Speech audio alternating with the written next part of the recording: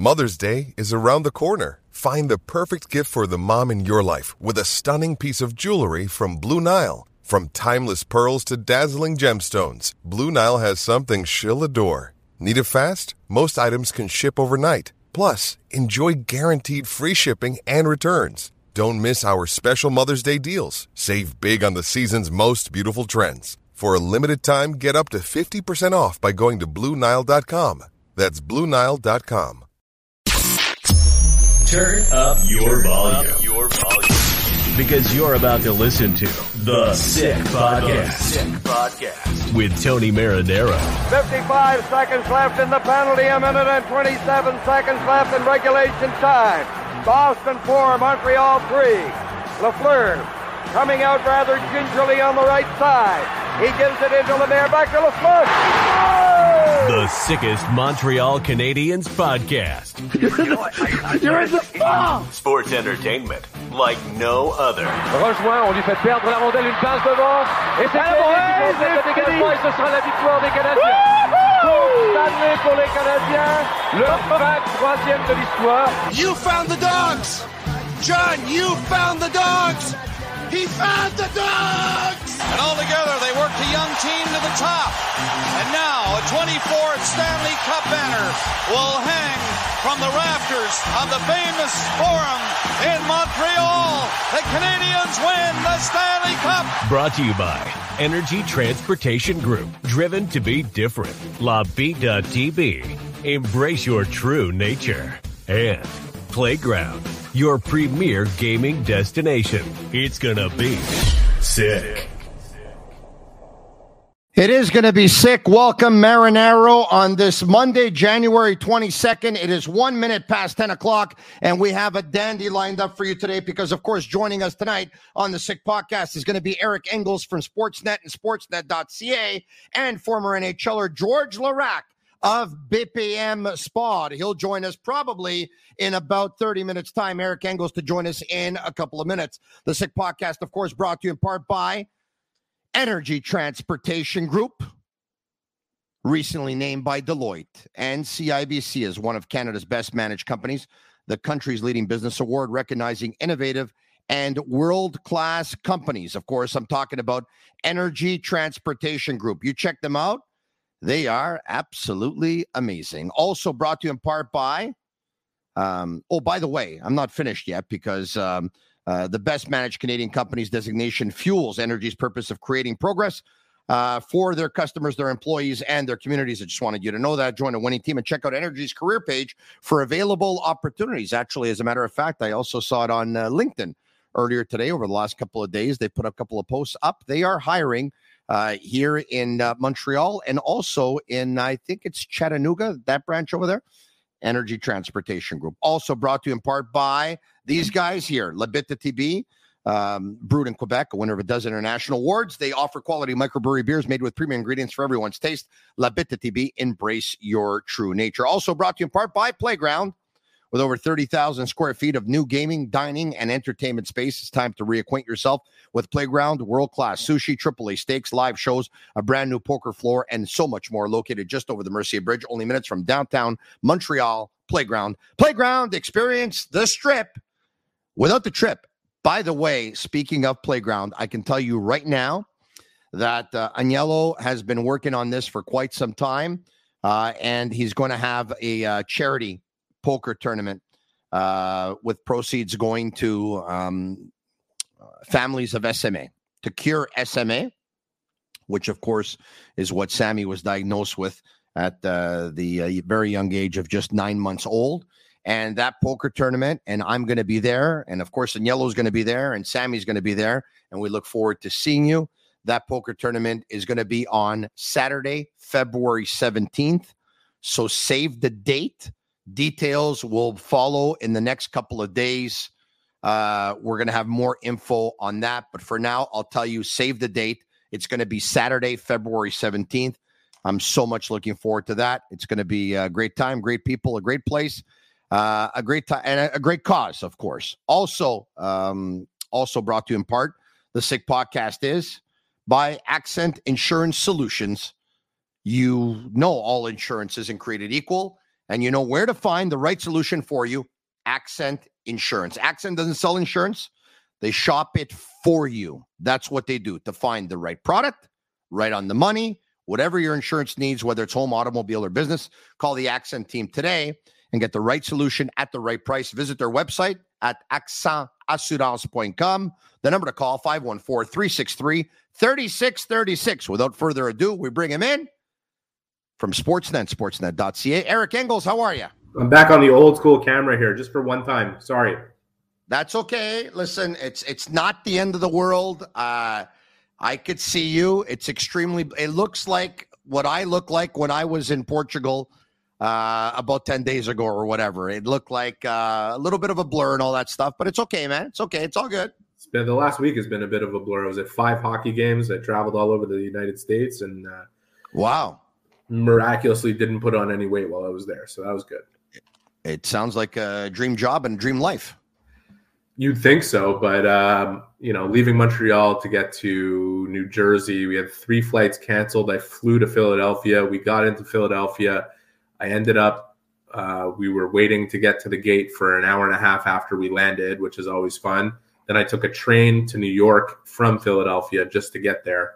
And I'm thinking, wow, train travel is perfect. This is great. And wow. The train stopped for an hour on the way in. So that's just a sample of what this trip was like. It was kind of planes, trains, and automobiles, but covered 5 games in 7 nights. And that last night at Belmont Park, watching Patrick Roy make his debut, like, those are the stories you live to cover in this business. It was a blast, and I really enjoyed writing about it. I want to start with the Montreal Canadiens, but I'm happy that you brought up Patrick, and I'm happy that you were there, and I'm happy that you wrote about it, because we will get to Patrick. As a matter of fact, I took out a couple of quotes. He's going to be a topic of conversation, but we're going to start with the Canadiens. And by the way, Eric is a regular, of course, on Monday night, but it might not be a long night for you, because the second I saw it, the Montreal Canadiens recalled Arbor Jack, I had to give George Larac a call. For sure. I'm upset at the world ever since Arbor got sent down. And at one point, he didn't think Arbor would be back, and then this and that and whatever. And he was really, really upset. And now he's like the happiest guy in like the city and the province and the country. So George is going to be joining me probably in about 30 minutes time or so. But let's start with the Canadiens. There was a heated debate on BPM Sports, of which I'm a collaborator, on George Larac's show, Monday to Friday at around 12:40 p.m. with Larac and Gonzalez.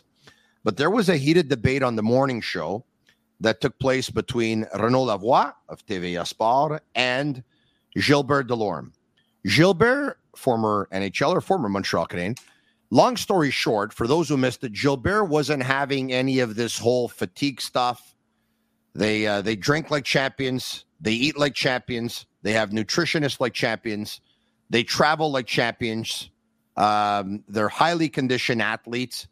And Renaud was on the other side of the discussion that, you know what, it was 7th game and 11 nights, or it was 6 games and 9 nights at one point, and it took a toll. I think that happened after the loss in Ottawa versus the Senators, where the Canadiens gave up 6, lost by a score of 6-2. The following day, that was their conversation on BPM Sports Radio on the Friday morning. And then, of course, as everyone knows, they gave up 9 in Boston. So let's start with the whole fatigue thing. How much do you put into fatigue, and how much don't you put into fatigue? I don't look at fatigue as an excuse anymore. I kind of see it as a reason, right? And there's 2 varieties of fatigue. One is physical, which is an obvious thing. And sometimes within a game, it takes time to get the legs going through the first period of the second half of back-to-back, and then they start to come as the game goes on, and the lactic acid buildup kind of turns over. But mental fatigue is a real thing. Like, it just is, you're engaged for so long and you're running from one city to another. And yes, the Canadiens and every other team in the National Hockey League has to deal with it, and they're given the most optimal circumstances to deal with it well. Everything is taken out of their hands to ensure that they do one thing and one thing only, which is rest and prepare and be physically prepared. But the mental aspect is a real one when you're bouncing from arena to arena and just on the road for a while or coming in on the second half of back-to-back. And like, that's not unique to the Canadians. If you ask any team in the league, there's a few of them every year that seems to do well on the second night of a back-to-back. And I think it's more coincidental than it is anything. I don't think you could find like an actual like recipe as to why that's the case. That said, like, I'm in the room talking to them after all these games. I haven't heard anybody at any point say, well, we were tired. Like, nobody's using it as an excuse around there. So I don't know why or how it inspired such a big debate as a topic of discussion. I don't think it's an excuse. I think it is a reason. Is it the reason? I would never put it that way. I do think, though, like, honestly, and I've been lobbying this for forever, like, shorten training camp, shorten the regular season, have the schedule be a little less condensed, and get rid of the amount of back-to-backs we have. Because I think as hockey fans, reporters, whoever's in the building to watch it, the product is suffering watching on a night where one team is fresh and the other team, played the night before. It doesn't. I totally concur. I've been lobbying for like a max 70 game season for I don't know how long. I think there's once again, I think the preseason is too long. I think there's too many 2 and 2s, 3 and 4s, 4 and 6s. I think the Stanley Cup comes out way too late because when it does, people would rather go out for an ice cream.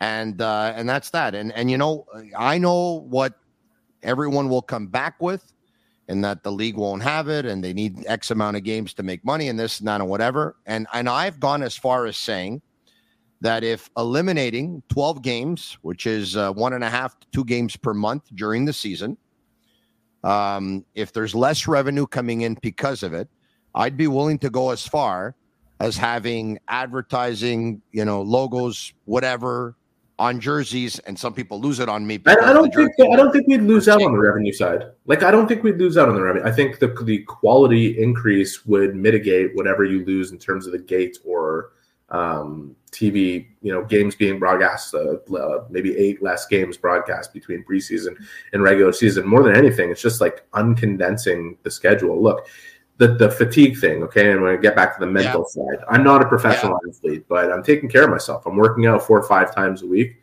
and I just did 5 games in 7 nights in different cities, from Montreal to New Jersey to Boston to Long Island, and I just explained to you what my first travel day was like on that trip. Like, physically, it felt pretty good. Mentally, at certain points of it, when I have to be, my brain has to be firing on all cylinders after a game to produce something that at least I would be proud of, whether the fans like it or not.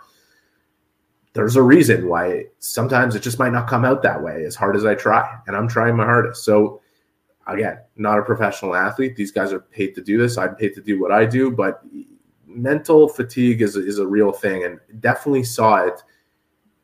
Absolutely physical factor in the Ottawa game.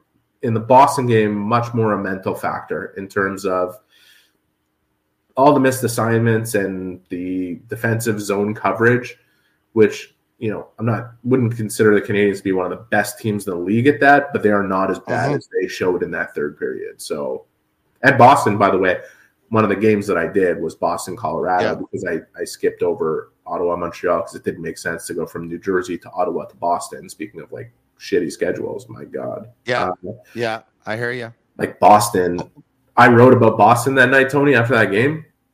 Yeah. They're finding their best selves. Right? They're playing unbelievable. They crushed the Winnipeg Jets tonight. They're playing amazing.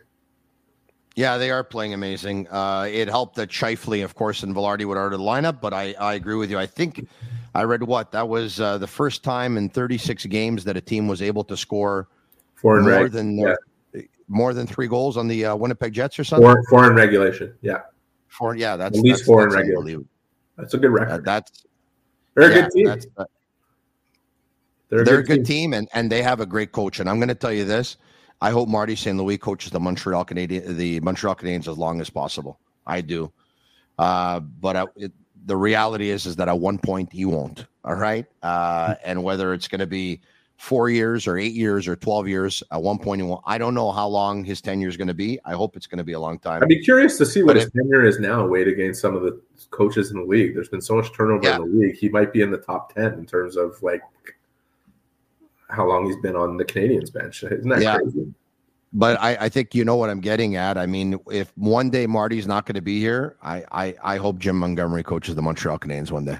Oh, man. He's I think the thing I respect the most about Jim Montgomery, and I had a really nice chat with him while I was in Boston, he's a super good guy, and obviously Kent Hughes knows him really well. And Jim's ability to take over at the point at which the Bruins were at and know how to keep his hands off the wheel, so to speak, is a huge part of his success. You know, like that room runs itself. And if you were to come in as a new coach and start injecting yourself into it, which is very, very tempting to do as a new coach coming into that situation, because, you know, obviously, Cassidy's an incredible coach too. And we saw that in Vegas last year, but everybody is a shelf. Of course. Like Jim's ability to be hands off is as much a part of his success as it is what he's put his hands on with that team.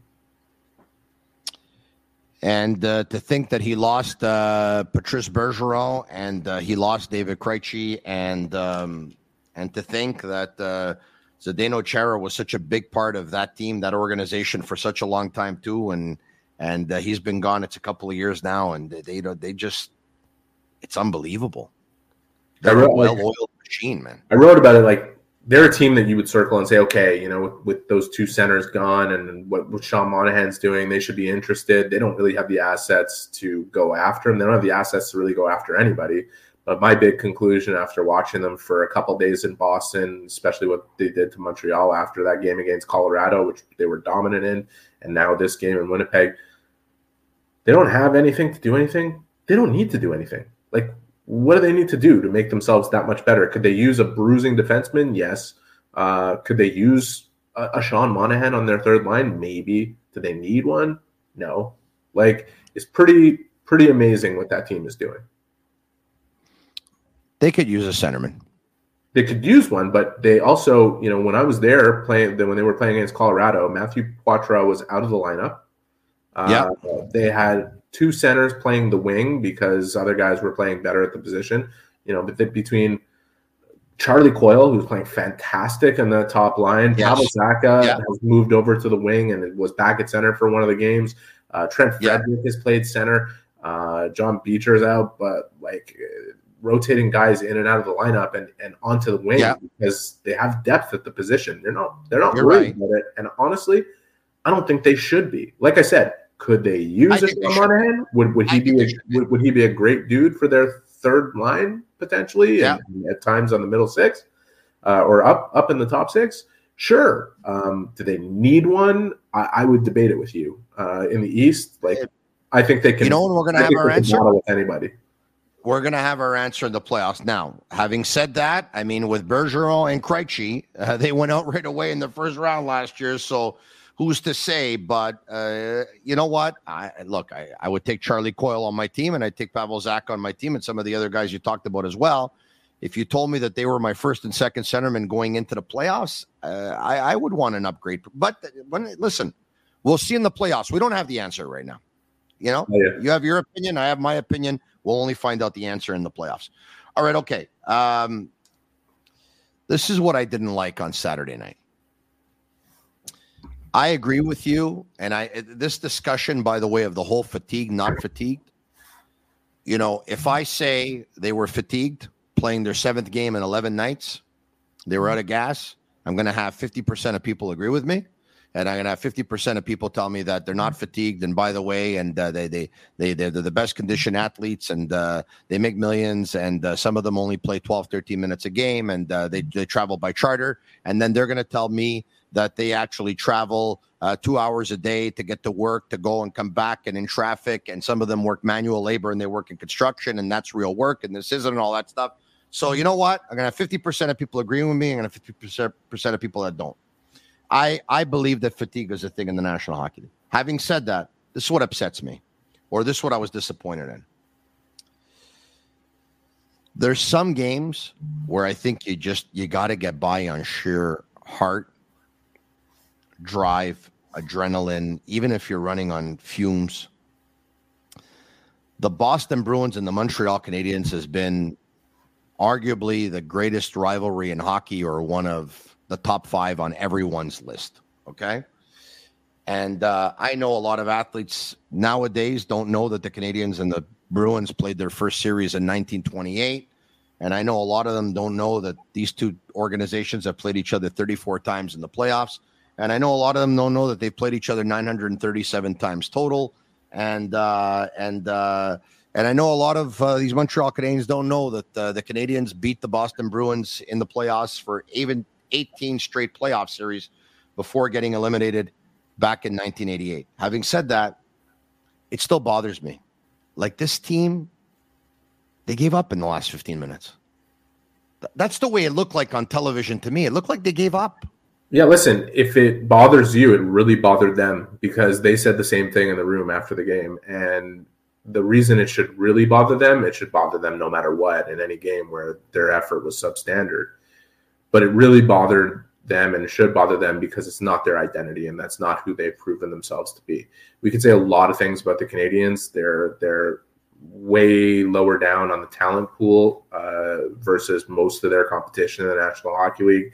They are in the second phase of building up their team, and very early on in the process, and are still a few pieces away from where they'd like to be as competitive as they want to be. But one thing that you haven't been able to say about them under Marty St. Louis is that they haven't put in a full effort, on most nights, if not, close to all of them. That was not the case in Boston. And it's particularly unforgivable in a game where they were down 1 goal going to the third period in the game, whether it was 5-4 or not. And a lot of it was loose hockey between both teams. The Bruins let them hang around for as long as they wanted to. And then when they decided they didn't want them to hang around, it was not a hockey game. And it looked that way to me. And from the Habs perspective, they gave up in Ottawa too, Eric. They've made see the Ottawa game. I see a lot more of the physical, mental fatigue factor. That's one where, instead of as an excuse, it's a reason. There was no excuse for what happened in Boston, because one thing this team has done really well since the start they've responded to their bad performances. And it looked like they were doing that in Boston until all of a sudden Boston made it much harder on them. And yeah, they let their guard down. I mean, Sam Montembeault, credit to this guy for standing up in the room after and answering questions after a game in which, he allowed 9 goals. It was full stand up, and nobody was going to fully blame him for the loss. He definitely didn't play his, 8 goals, definitely didn't play his best game. After he got drilled in the head with that shot, which he told me he took right in the jaw, and he couldn't bite, he couldn't close his mouth. He was shook up. And on the third goal, he got run into before it went in. So it was just a confluence of things that he looked like he was laboring on several occasions during the game, off. And he was off for the rest of the night, and he admitted as much. But he also said we should have worked hard to come back in the game, and we didn't. And that's not who the Canadiens are. And I'll tell you, there is certainly a budding rivalry, if not a full one in full bloom, with the Ottawa Senators. And I expect that Tuesday night at the Bell Center, we're going to see a response. And Marty St. Louis is expecting it, and all the guys in that room should be expecting it. Because I'll tell you, I talked to all of them before the Boston game, and they were very excited about playing that game. So whatever happened in that third period, that can't be something that continues. Well, there should be a response if we're going to say that the whole fatigue thing is actually a reality, and it's a reason, because the Ottawa Senators are coming into this game, and on Tuesday night, tomorrow night, it's going to be their third game in 4 nights, because they played on Saturday night and they played on Sunday afternoon, and they're going to be playing on Tuesday night as well. So now, speaking of Montembeault, why didn't Marty pull him? Earlier? Yeah, so I asked him. I said, did you think about pulling him? He gave up 8, man. Yeah, I said, did you think about pulling him earlier? And he said, well, I think after the 5th goal, he thought about it, but then said to himself, we're down 1 goal. It's 5-4 now with Gallagher scoring, and we're going into the third period, which was his answer. So he thought about it. He thought about it. I have a problem with that. And then his answer got way but better. At 6-4, I pull him though. Well, his answer got way better and really fueled my column, because he said, it was 5-4 at that point, 1 goal when Gallagher, tied the game. He said, but once it got to 8, I felt like it might get to 12. So it was a mercy pulling, it wasn't like let's get him out of there because he's not having his night. So I buy what he's saying, by the way. Dude, I'm okay with that. Like, I'm okay with if you ask any goalie who's in that situation, even if they give up a 6 spot, they want to be in there battling with their teammates, trying to get it back. The thing is, once Marty realized, and Sam definitely realized it with the goals that were getting past him, with guys totally unmarked in front of the net, that the guys weren't fighting around him. So there's no point exposing him further to that. Correct. So it is what it is. Nobody wants to leave their starting. I bought everything he said, by the way. But once the Bruins made it 6-4, and then it's now a 2-goal game in the third, and now you've given up 6. There's a couple of things you can do, right, to get your team back on track. You either shake them up to call a timeout, or you make a goalie change. That 6th goal was a rink-long breakaway for David Pastrnak. Like, I agree with you. Yeah. They needed a wake-up call, like, right then and there. Correct. Correct. But yeah, I mean, no coach wants to expose their goalie to that. Yeah, it's funny. I hear you. It's ironic we're talking about that because of where I was last night and what I saw. But yeah, I'm not. I wasn't pulling him because he gave up a breakaway goal to Pastrnak. I was pulling him because it's 6-4. It's a 2-goal lead. It's the third period, and you want a wake up call, and you don't want 6 to get to 10. All right, you know what I meant, though, right? Yes, I know exactly. No coach wants to see that unless we're back in 1995. George Larac should be joining us in 5 minutes' time, hopefully.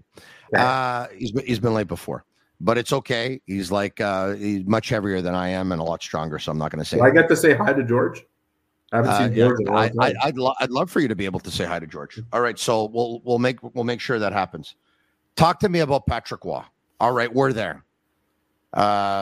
Patrick Roy, there's a lot of people that are watching right now on YouTube Live, on Facebook Live, and on Twitter Live, and I thank you all for watching.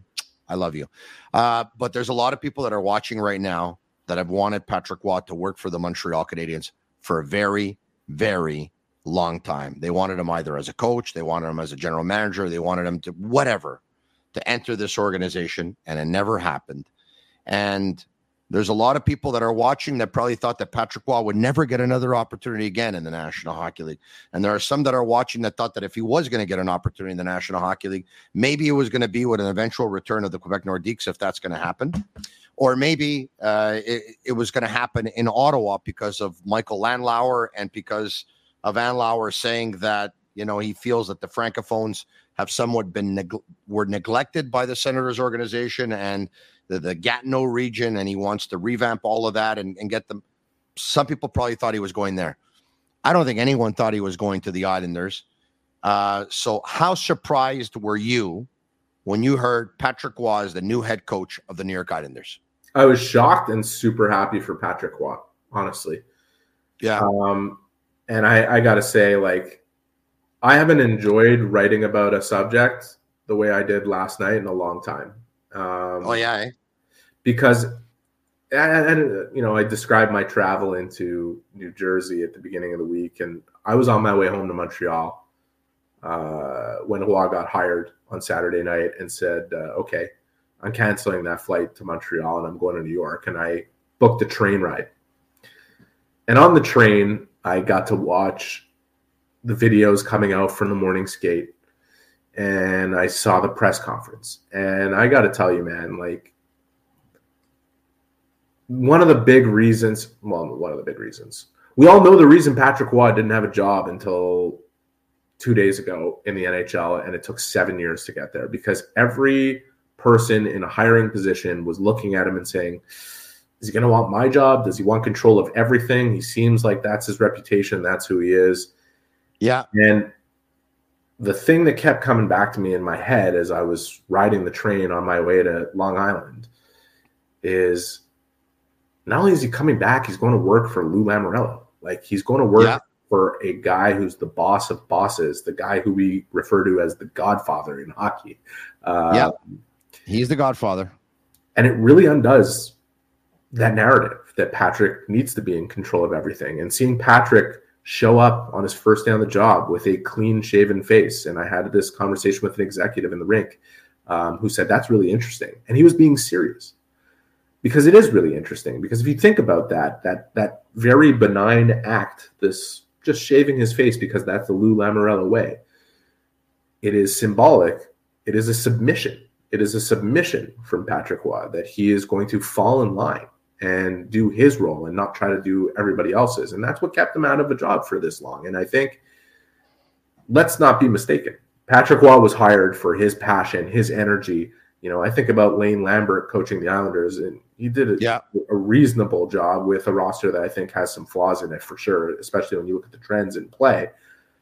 But like, for a team that's been categorized as boring, like, Lane Lambert is literally oatmeal. Like, just he's the opposite of Patrick Roy, who is just fire. He's a delicious meal. This guy, he's got so much energy and it's boundless, and that's why he was hired. He has not changed who he is, and that is why he was hired for his passion.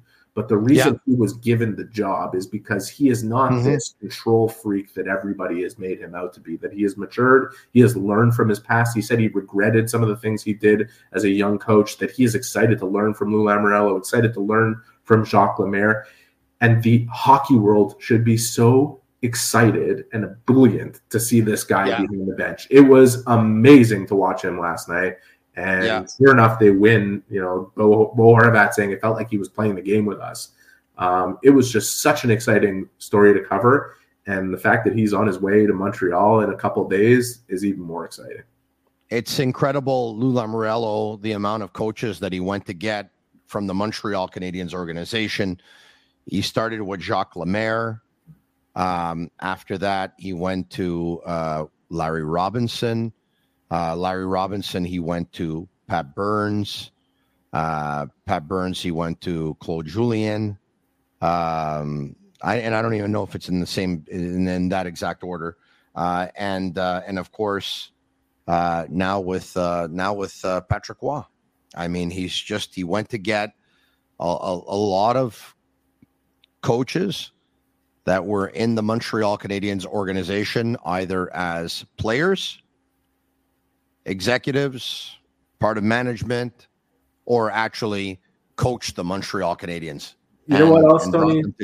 Brought them to Jersey, and now he's brought Patrick Roy to Long Island. You know what else, Tony? Like, it would be so easy to be cynical and just say Patrick hasn't changed at all. And this is who Patrick is, and he's always going to be that guy. And you have to really think about what this guy has been through. He was a good coach at this level. He goes back to Quebec. He wins the Memorial Cup. He reinvests himself. And he said it himself.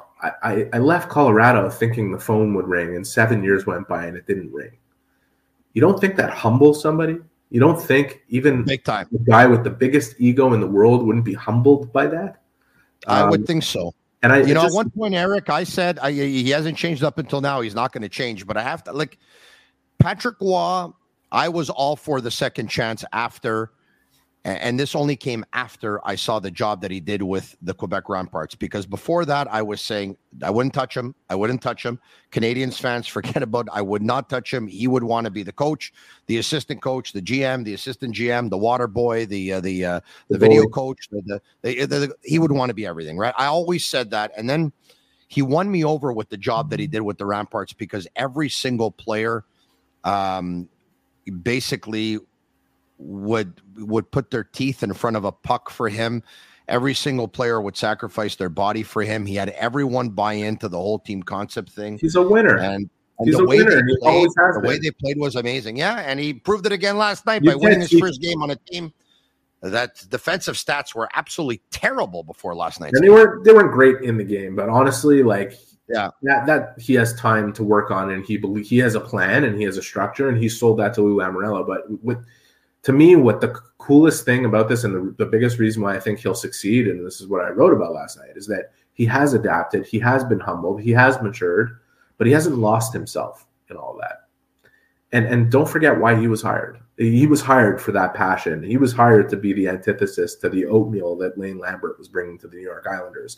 And things are about to get a lot more exciting there. And I don't know about you, like, the NHL, I'm sure this is a much more exciting place with Patrick Roy in it. It's just, what a huge story.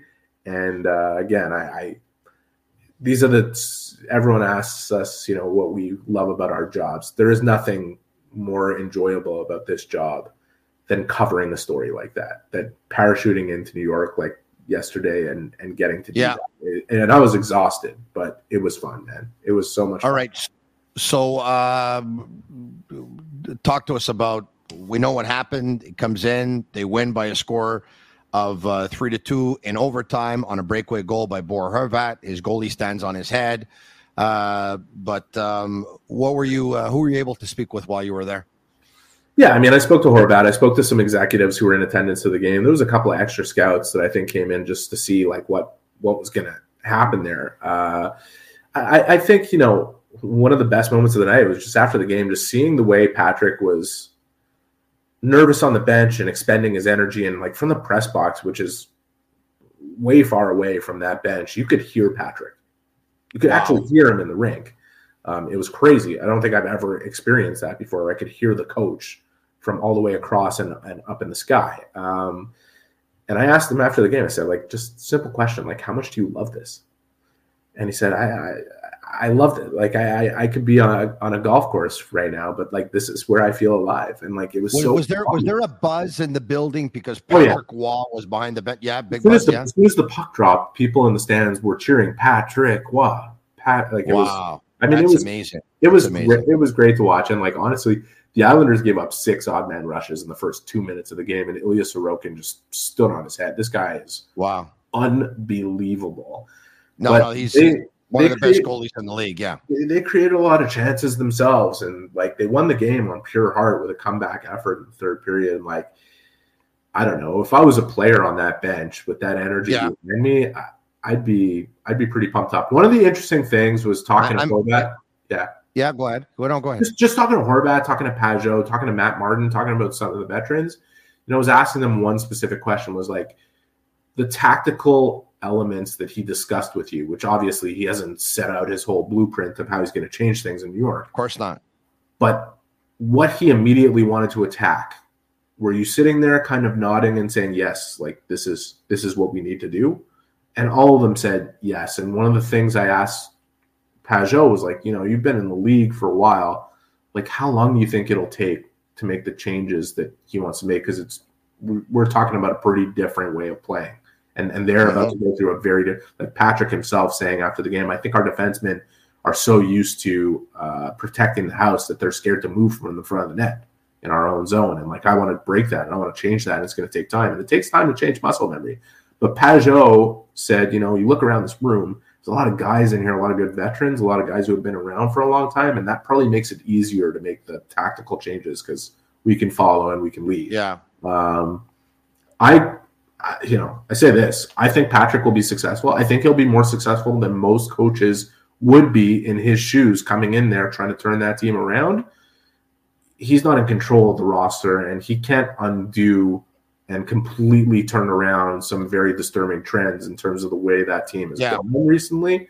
But I don't think anybody could do better with it than he will. And in the process, he'll be rehabilitating an image that really took a hit with the way he left Colorado. And I think that started big time with not only what he said, but what was so painfully obvious to me that he actually was, in fact, humbled and not just playing to the crowd with what he said.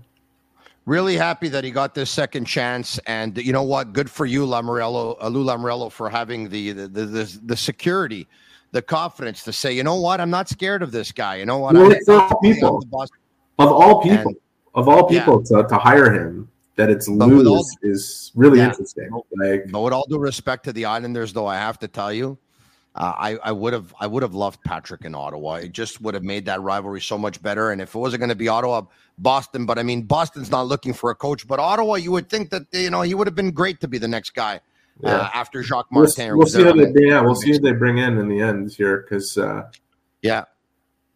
going to bring in Berube. Maybe Alfredson's on the bench for a reason. I don't know. Yeah, listen, Marty Craig Berube, by the way, saw Craig Berube on the strip. Also, he's actually doing some scouting for St. Louis. Yeah, and, I know.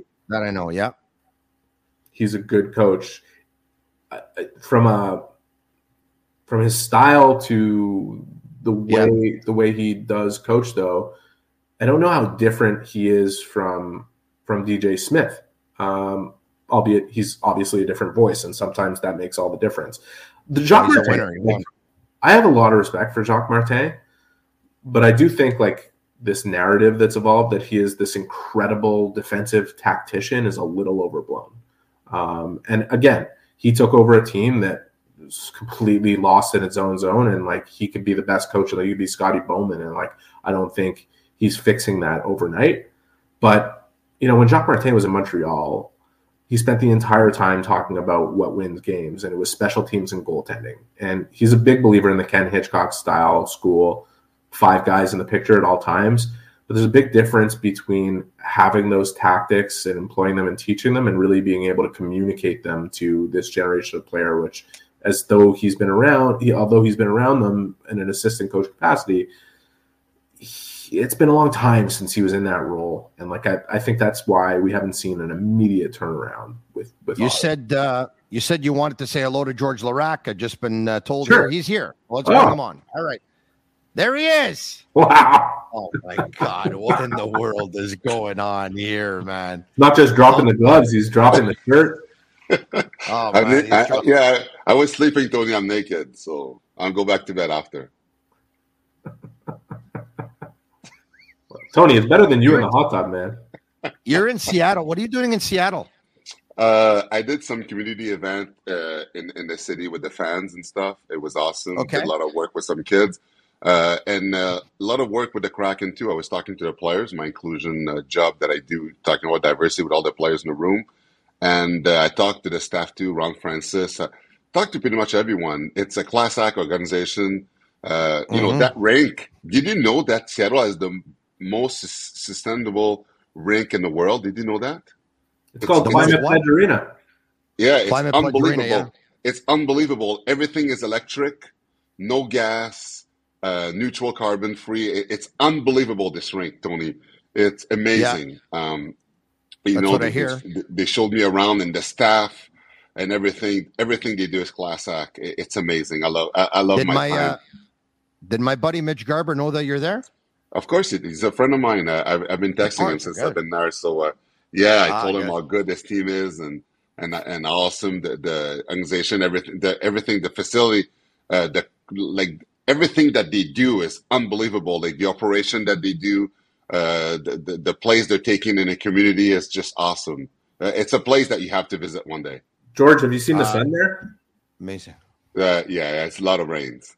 Yeah, I was lucky one day to have the sun, but in the winter it's raining a lot. It's gray a lot. I was there for 4 days for the Board of Governors meeting, and it rained from the minute I got there to the minute I left. There's a lot of rain. You got to have an umbrella when you're here. That's for sure. Yeah. All right. Okay. Where's the pillow? It's the pillow's on the bed, but you don't want me to get up to go get it. The pillow's on the get up, go get it. No. Hey, so are you happy now? I don't want to traumatize your listeners if I get up, Tony. Are you happy now or what? You've been crying, you've been screaming. They sent Jack Guy down to Laval. They wanted to control him. They wanted to tame him. They wanted to relax him. They can't believe they did this. He's the one guy who should have stayed up. He's never going to be back. Him and the Montreal Canadiens, it's over. They're going to trade him. He's done. Ba ba ba, beep beep, ba ba. Are you happy now? You know, Tony, no, I'm not. And I'll tell you why, okay? Whoa. Jack Guy, I'll explain to you why. Jack Guy should have never been sent down. When you're hurt and, you have to be given a chance when you get back when you're hurt before you send a guy down. All these things about learning how to play and this and that, that's bullshit. The way that he played and the dimension that he brings to this team, nobody else on that team could bring that dimension. You send him down because you say he needs to learn how to play hockey. On a team that was rebuilding, he was +1. He was not -15 when he was up there. So he was not a bad defenseman. So they sent him down. You know what's funny though, Tony? When they're sending him down, the majority of the team in the NHL were calling the Montreal Canadiens to acquire him. Because they're like, if they don't think he's good enough to play in the lineup now, teams that were better than us were willing to trade for him right now. Not to send him in the minors, to have him to play in the NHL now. So what's been going on, Tony, in the last couple of weeks is that the most time that he spent in the minors, team are putting pressure on the Canadian. They're like, listen, if you don't want this guy, we'll take him, But in the NHL, now, they're not calling him because they want him in the lineup to be playing or whatever. There's all the pressure and all the teams that want him. So at the end of the day, they have to figure it out. Do we want him in the lineup every game? Or we want to get rid of him? But Tony, it's true. Because if they don't want him, another team is going to take him. Hold on a second. George, listen to me carefully. Love your opinion, by the way. Here's my opinion. They lost a lot of battles in Ottawa on Thursday. Pizzetto was alone. That's a team that carries a lot of guys that can take care of themselves. That's a team that if Brady Tkachuk doesn't see somebody on the other side, he could start taking liberties. They gave up in the third.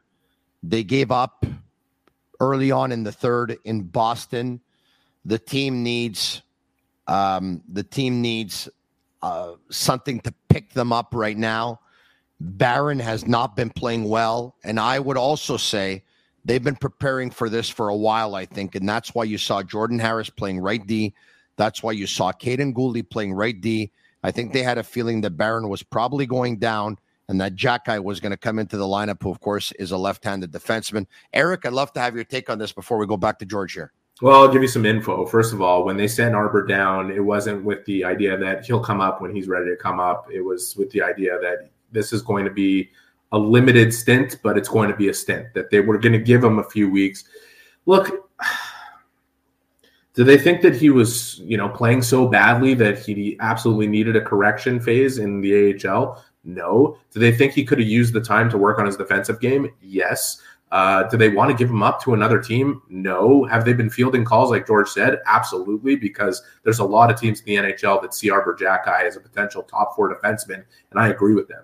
I agree. If you look at all those guys who are guys that have already established the floor of being a 5-6 in the NHL, and Arbor has done that, I would circle his name as the guy outside of Caden Gooley that could really emerge as a top 4 defenseman. So every team in the league sees that, and a lot of teams would kill to have him. And I'll tell you right now, just speaking with some sources, that the Canadiens don't want to trade this player and have told teams they don't want to trade him. They have the luxury of doing this. I understand George's perspective, and it's an informed perspective. He's a former player in this league, and he knows what it is to be on the other side of this from a mental aspect and physical aspect. But at the same time, I don't think this damaged Arbor. I think this probably turned him into a stronger professional and a better player, and I think that's the player we're going to see when he comes back up. I get your theory. Logan Mailloux a lot too. It helped Logan Mailloux a lot too. I get your theory. Yeah, he's in a different spot, but I get your theory about the timing of bringing him back up. But I would tell you that if it wasn't now, it was going to be pretty soon anyways. But think about it, guys, though, and understand the job that what he was doing. He's doing the toughest job in the NHL right now. He's playing with a team that is rebuilding. He's fighting, defending his teammates. He's there for everyone. You don't send a guy that has that dimension to your team down to the minors. He's fighting for all his teammates. We've never had a guy like that, and you send him down to say he has to work on his game. He should never be in competition with the other Ds that are out there because they can't do what he does. But do you think it's going to make him worse? George, do you think it's going to make him worse? No, but Eric, think about it, Tony. Eric, think about it. Think about that point, okay?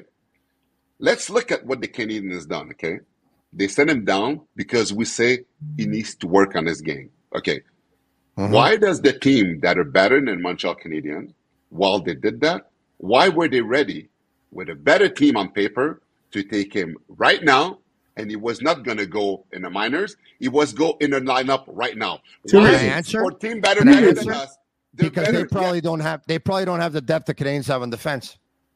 No, I would have a lot of depth another way. They could insulate him better. Number one, and number two, because they believe that he would be fine with them. But I'll tell you something, George. For the first year that Arbor was in this lineup, that's the exact reason he never saw the AHL. All that stuff you're talking about, they couldn't afford to push him away based on what he was doing. But they still wanted him to be the best version of himself. And whether or not he liked it, whether or not you like it, I think he's going to be a better version of himself when he comes back up because of this experience. No, he will be better, but they should never do that again, ever. Because for his confidence, it's not the best thing. Put yourself in the position of a guy that fights, that does everything he can to be in this lineup, plays a full year in the NHL, He goes in minors, having guys going after him to make a name for themselves, taking a chance to getting hurt. You don't want that. If he gets hurt in the minors, you can get him back up. You don't want that. Like, you don't. This guy should be in Montreal every game. If you don't want him, trade him. But if he's there, he's not there to be a 6 or 7 defenseman. He has to play every night, and the other D, let them fight together because they look more alike. But the dimension that he brings is a dimension that nobody in Montreal has, and he's one of the best in the league to do what he does. And the confidence he brings to this team is so important. And George, I'll say this. I'll say this. That night that he fought Janot versus Tampa, and it wasn't his best fight. Probably didn't go the way he would have wanted to. And before the end of the game, he wanted to get back at him, and everyone remembers that, right? Gave him a nice shot, and he got penalized. I think he got a double minor. And the Canadians were down 4-0 in that game. They made it 4-2 at one point, and then he ended up in the box. You heard from St. Louis at the end of the game. He didn't like that, and he called him out. He basically said, "I didn't like that." I don't remember what he said, but he talked about it as a bad penalty, and you got the feeling that he thought that Jack-Eye was thinking more of himself in that situation than the team. Tony, listen. I'm not justifying what St. Louis said, by the way. I'm saying I think it hurt him that night. I think it hurt him. Okay, Tony, listen. Okay, I'll ask you, Eric and Tony. When is the last time the Montreal Canadiens had a player that was the aggressor and not the responder? When? When was the last time? Tell me. Shane Corson? George Laraque. No, but think about it. You can't punish a guy for being too aggressive. You can't punish a guy because he wants to go and fight somebody again. Yes, it's going to happen sometimes. That's the dimension that he brings. Martin St. Louis should understand that. Martin St. Louis is a skilled guy, but he's never fought in his career. He has to understand that Jack-Eye, with his role, sometimes, yes, he'll be taking penalties. And you know what? If he's going to take penalties, what's better to doing it in the year that you know Montreal is not going to be in the playoff? He's established himself right now. So it's okay. So sometimes they'll get aggressiveness penalties. They're not lazy penalties. They're not like lazy forechecking penalties. No, but in this particular case, aggressive penalties. In this particular case, and yes, it was a case of aggression, but it was him trying to even a score, a personal score. And what Marty always talks about is doing things that take care of the team first. And he's going against the culture that he's trying to establish. And yes, this might be a down year for the Canadians and nothing really matters. But when you're trying to establish a culture of making sure you take care of the team before you take care of yourself, that is where that came into play, and that's why he said what he said. Should he have said it publicly? That's debatable. But you know what? But Eric, I'm going to say this. And George is a lot more qualified to actually go down this route. But I'm going to say this, based on what I know and the players I've talked to, and the role that people like Arbor have, and people like George had, and so many other good ones that had that role. These guys do so many things for the team. Absolutely. And end up fighting other guys when their knuckles are broken, and end up fighting other guys when they're probably not feeling it, or they're hurt, or they're down, or they're this, or they're that. They put the team ahead of themselves all the time. That if they're going to put themselves ahead of the team just once, you should close your eyes if you're the coach. First of all, Tony, you guys are so wrong, and Marty's so wrong if he said that what he did is taking him above the team. That's not it. When you're into that role, and you're the gladiator, you got to show everyone that if you slipped once, you're going again. When Ryan Reeves slipped against Jack-Eye in Toronto, you know how bad he looked when he had the opportunity to go against Jack-Eye again? He didn't. The media after the game went after Ryan Reeves. They're like, what happened? What happened? When did you go after him again?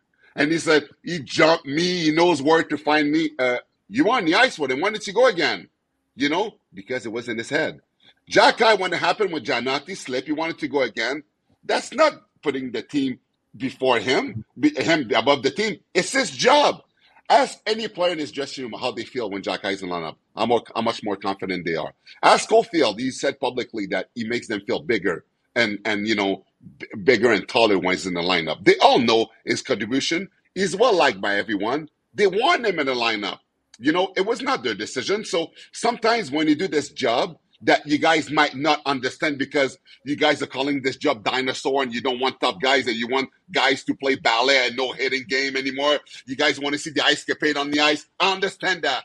But you know what? Jack-Eye is not an ice capade guy. He brings dimension to this team that we need. He brings toughness to this team that we need. And when he drops the glove, everybody in Bell Center is standing up on their feet, clapping and yelling and screaming. We understand you guys don't like that? You guys don't understand because he's saying he put himself above the team. That's his job. He slipped once. He wants to go again. Don't give him shit because of that.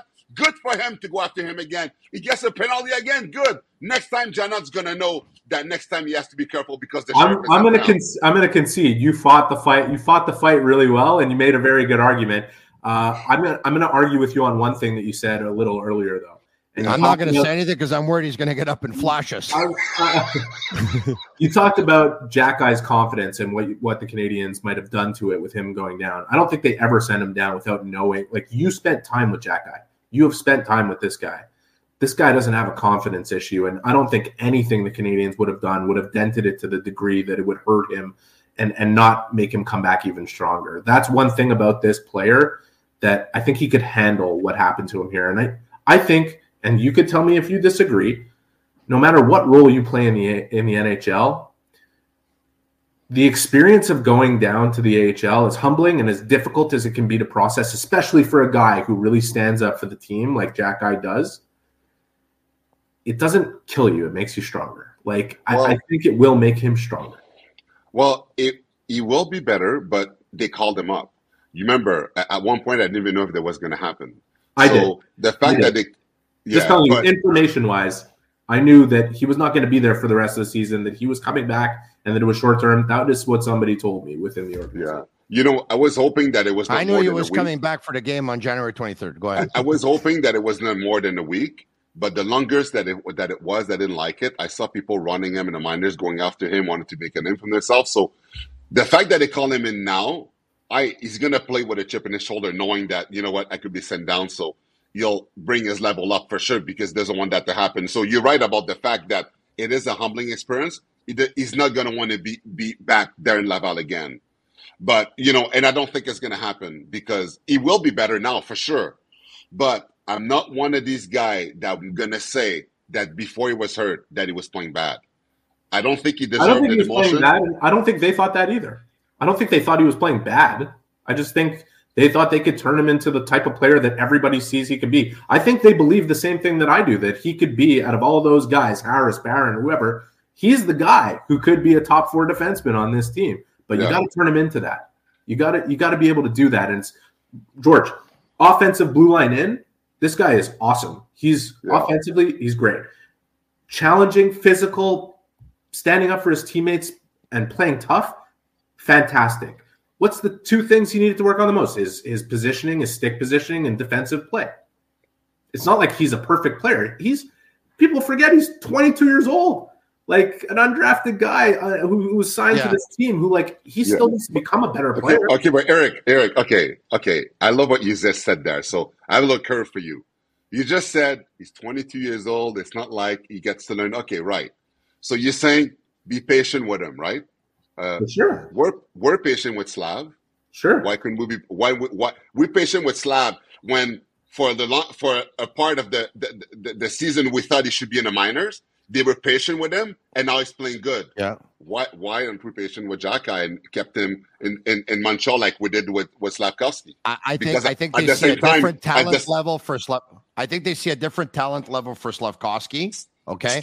And they thought he would be better off with his weaknesses to work in Montreal, and with Jackie's weaknesses to work in Laval. Eric said, be patient with him, and okay, we're patient with Slav. Eric, why aren't we patient with Jackie in Montreal? I don't think I think you're positioning it as a lack of patience that they sent him down, and I don't think it's about that. I think it's about giving him an opportunity to work on something specific at a level that will enable him to do that. When we're talking about Slav, I think the biggest argument, and I've been very consistent on this, to send Slav to the AHL when it was such a hot button topic was to increase his confidence.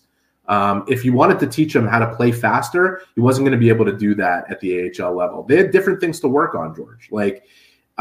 You're making a good point. You're connecting 2 dots, and you make good points. You made a great point about Jacky not being selfish in looking after himself.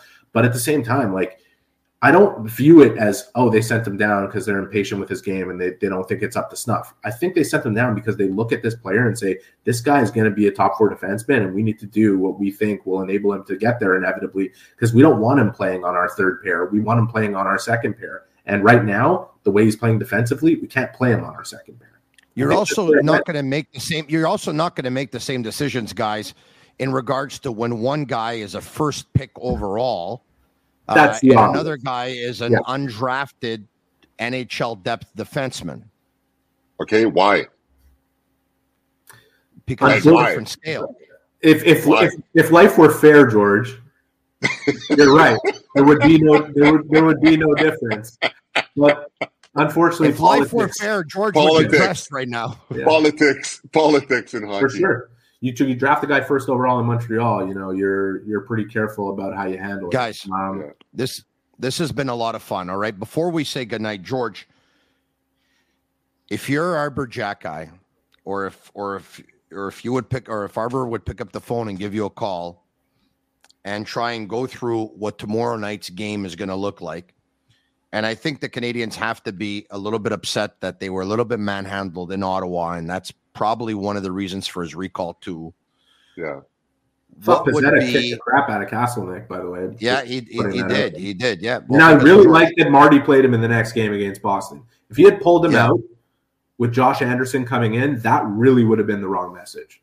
Yeah, no, you're right about that. So, George, what advice could you give Jack guy who would say, "Hey, you know what, George? I'm getting called back up to the show. You know what? I'm a little bit nervous. I don't want to take a bad penalty again. I don't want to." And he might be, he might be caught in that whole adrenaline thing going. So how does he handle it? Okay, I'm crossing my finger, Tony, that somebody has talked to Martin St. Louis, and Martin St. Louis. If nobody has talked to you, I'm talking to you right now. Albert Jackai brings a dimension to this team that you can't tone down. If Martin St. Louis goes to Jackai and say, play hockey, we need you to play hockey, don't take any penalties, what's going to happen? You're going to Jackai that's going to be less physical, less intimidating, and then if he doesn't bring that dimension, he's not as imposing as he could be. I don't know what Martin St. Louis is going to say to him. Because, again, this game tomorrow, as we know, we need him to be physical, to be a force. He will take, aggressive penalties sometimes. That's if Martin St. Louis let him. I don't know what he's going to tell him. Because I have no idea what we're going to see tomorrow. Are we going to see a guy that was aggressive like he was before? Aggressive, taking, no prisoner and pushing, hitting guys and maybe taking penalties because of aggressiveness? Or we're going to be a guy that's going to be tentative because the coach is going to talk to him, that I say, don't take any stupid penalties, and he's going to be careful. If he's like that, it's going to change his game, and he's not going to be as effective. I'm going to make a prediction. Okay. Either Marty St. Louis says nothing to him at all because he knows he doesn't need to, or he says, go be you, buddy. And I'm going to tell you right now, you're going to see the Arbor Jackai you expect to see tomorrow. I'll make that prediction right now, whether it leads him to making a bunch of mistakes because he tries to do too much. If it happens, it happens. But I don't think he's going to hold back at all. I think he's going to be exactly who I hope you're right that he says, go be you. I hope you're right. I think he will. And so, I'll say this, Eric. I'll say this, Eric. Even though we all know they're in a rebuild, and there's not too many people that have the Montreal Canadiens making the playoffs this year, because of the way the Canadiens played, and I think gave up in the third in Ottawa, and played and I think gave up in the third in Boston. That whole culture that you talk about and that they want to bring here, and this is a big game for them. Yeah, it's being tested. This is a big game for them tomorrow night. It's the Ottawa Senators. There's rivalries there with some of their players. It's the proximity and. Arbor looked good against those Belleville guys, though. I'm telling you, they were laughing at the Canadiens players on Thursday night pretty good, and you could tell the Canadiens players were really, really frustrated. I mean, I have to see something tomorrow. I really have to see something. I have to. It's just one of those games where it's on the calendar. You got to see something. Well, now Tomorrow, we you need a guys, response. but see how you're talking now, Tony. How many games things like this has happened? Now you're talking about those last two, but I remember a couple weeks ago, game against Buffalo, same thing happened. Teams are taking liberties when he's not there, and it's not Well, just these two games. That wasn't a couple of weeks ago, George. That was Yeah, like yes, Tony. over a month ago, and Yes, it's Tony. Whatever it was in his absence. Yes, but Tony Yeah. and Tony, you know what? We could talk about, and Eric, we could talk. There's many games we could talk about liberties that's been taken because he wasn't there. George, we all live in Montreal, and I got to tell you, man, I have a ton of friends who have been texting me over the last number of weeks saying, "We need Jack Eye, we need Jack Eye, we need Jack." So, I'm very confident in this prediction. You are going to see the Arbor Jack Eye you expect to see tomorrow. Maybe he'll be even a little bit better. Yeah, we can't wait to tune in. I'm excited George, to see that. You want to give us a goodbye here? Is there anything you want to do with the camera before we say goodnight? Okay, do you want me to stand up? No, I'm good.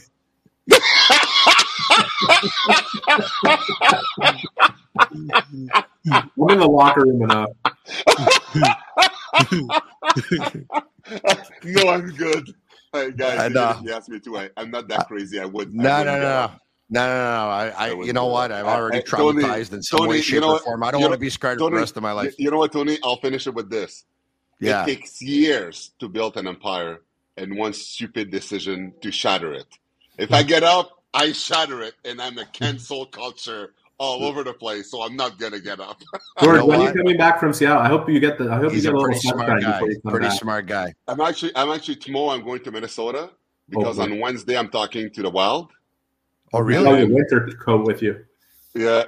No, I got so many Seattle Seahawks winter coats and stuff. So I'm all good. Tell their goalie that he's in my pool. If he wants to pitch like 5 or 6 straight shutouts, I'd be very, very grateful. Okay, I will. Awesome. Hey, who's winning the Super Bowl? I know there's 4 teams left there, but who do you have? Baltimore or Kansas City? The who do you have? Detroit or San Francisco? The Ravens, forget it. The way they beat Houston, the Ravens are too good. I hate Lamar Jackson, but I have to give it to him. His team defensively, they're too good. Healthy. Hate him. Why? Why would you hate him for? He's the most exciting player in football. Because he's cocky. I like guys that are humble. The way he portrayed himself for the media and stuff, I don't like that. He's too arrogant, but I don't see how the Chiefs might be able to play with them. You got the Chiefs? I don't. Yeah, I like. I like Mahomes, but the Swifties, I'm sick of it. Now they're saying the Chiefs are winning because of the Swifties, because of Taylor Swift, not because of Mahomes and the team. Taylor Swift is making them win. I'm sick of it. So that has to end too. So I got the Ravens over the Chiefs. The other games, it depends. If Debo's playing, the Lions are done, and if Debo's not playing, the Lions are going to win. It all depends on Debo because 49ers offensively. Yeah, because without him offensively, they're not the same team. Because Brady just does Debo just little pass, doesn't do big pass, and Debo and McCaffrey pick up all the yards. You get 300 yards by doing little pass and stuff to those two players. So it depends if he's playing or not. And Debo can catch and Debo can run. He's a pretty dangerous player. But the Ravens in healthy, I don't know how they're unbeatable this year if they're healthy. Gentlemen, thank you so much. This was a lot of fun. Eric Engels of Sportsnet, George Larac of BPM Sport. We'll talk to you soon. Tomorrow night, Awesome. It's the Montreal Canadiens versus the Ottawa Senators because, of course, for those of you who missed it earlier this morning, Justin Barron was sent down to the Laval Rocket, and Mitchell Stevens was actually placed on waivers. There you have it. The Canadiens have loaned Justin Barron to the Rocket and placed forward Mitchell Stevens on waivers. That happened at 1:55 p.m. exactly. And then later on in the day, the Montreal Canadiens announced that they recalled defenseman Arbor Jack-Eye from the Laval Rocket, whose mom, Simona, was a very, very happy camper. You should have seen her on Twitter. She says, "I'm not going to cry. You're going to cry." She was pretty excited, and a lot of people were excited with her. She's not the only one. Good for Arbor Jack-Eye. He went down. He took it like a pro. He went there. He was a team player. He worked hard. He played well, picked up goals. He picked up assists. He picked up points. He defended his teammates. He did a heck of a lot of good for Logan Mayu's game as well. He was a great influence on the players there. And I think he's coming back with that eye of the tiger. It sounds like it's going to be a good one between the Ottawa Senators and the Montreal Canadiens tomorrow night We'll be back same time, same place at 10 p.m. right after the hockey game. And hopefully we'll be talking about a Montreal Canadiens win and a big-time performance by the team, including and especially Arbor Jackeye. For all of you watching, thank you. If you liked it, like it, share it with your friends. Comment SICK, S-I-C-K. Leave us a 5-star review on Apple. It's our way of feeling the love. For Shane Gomo, I'm Master Control. Thank you to my SICK Army and my SICK community. I love you all. I'm Marinaro.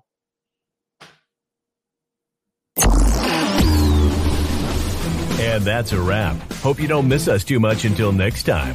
Follow the Sick Podcast with Tony Marinaro on YouTube, Instagram, Facebook, Google Play, and Apple Podcasts. The Sick Podcast is brought to you by Energy Transportation Group, driven to be different. La Vida TV, embrace your true nature.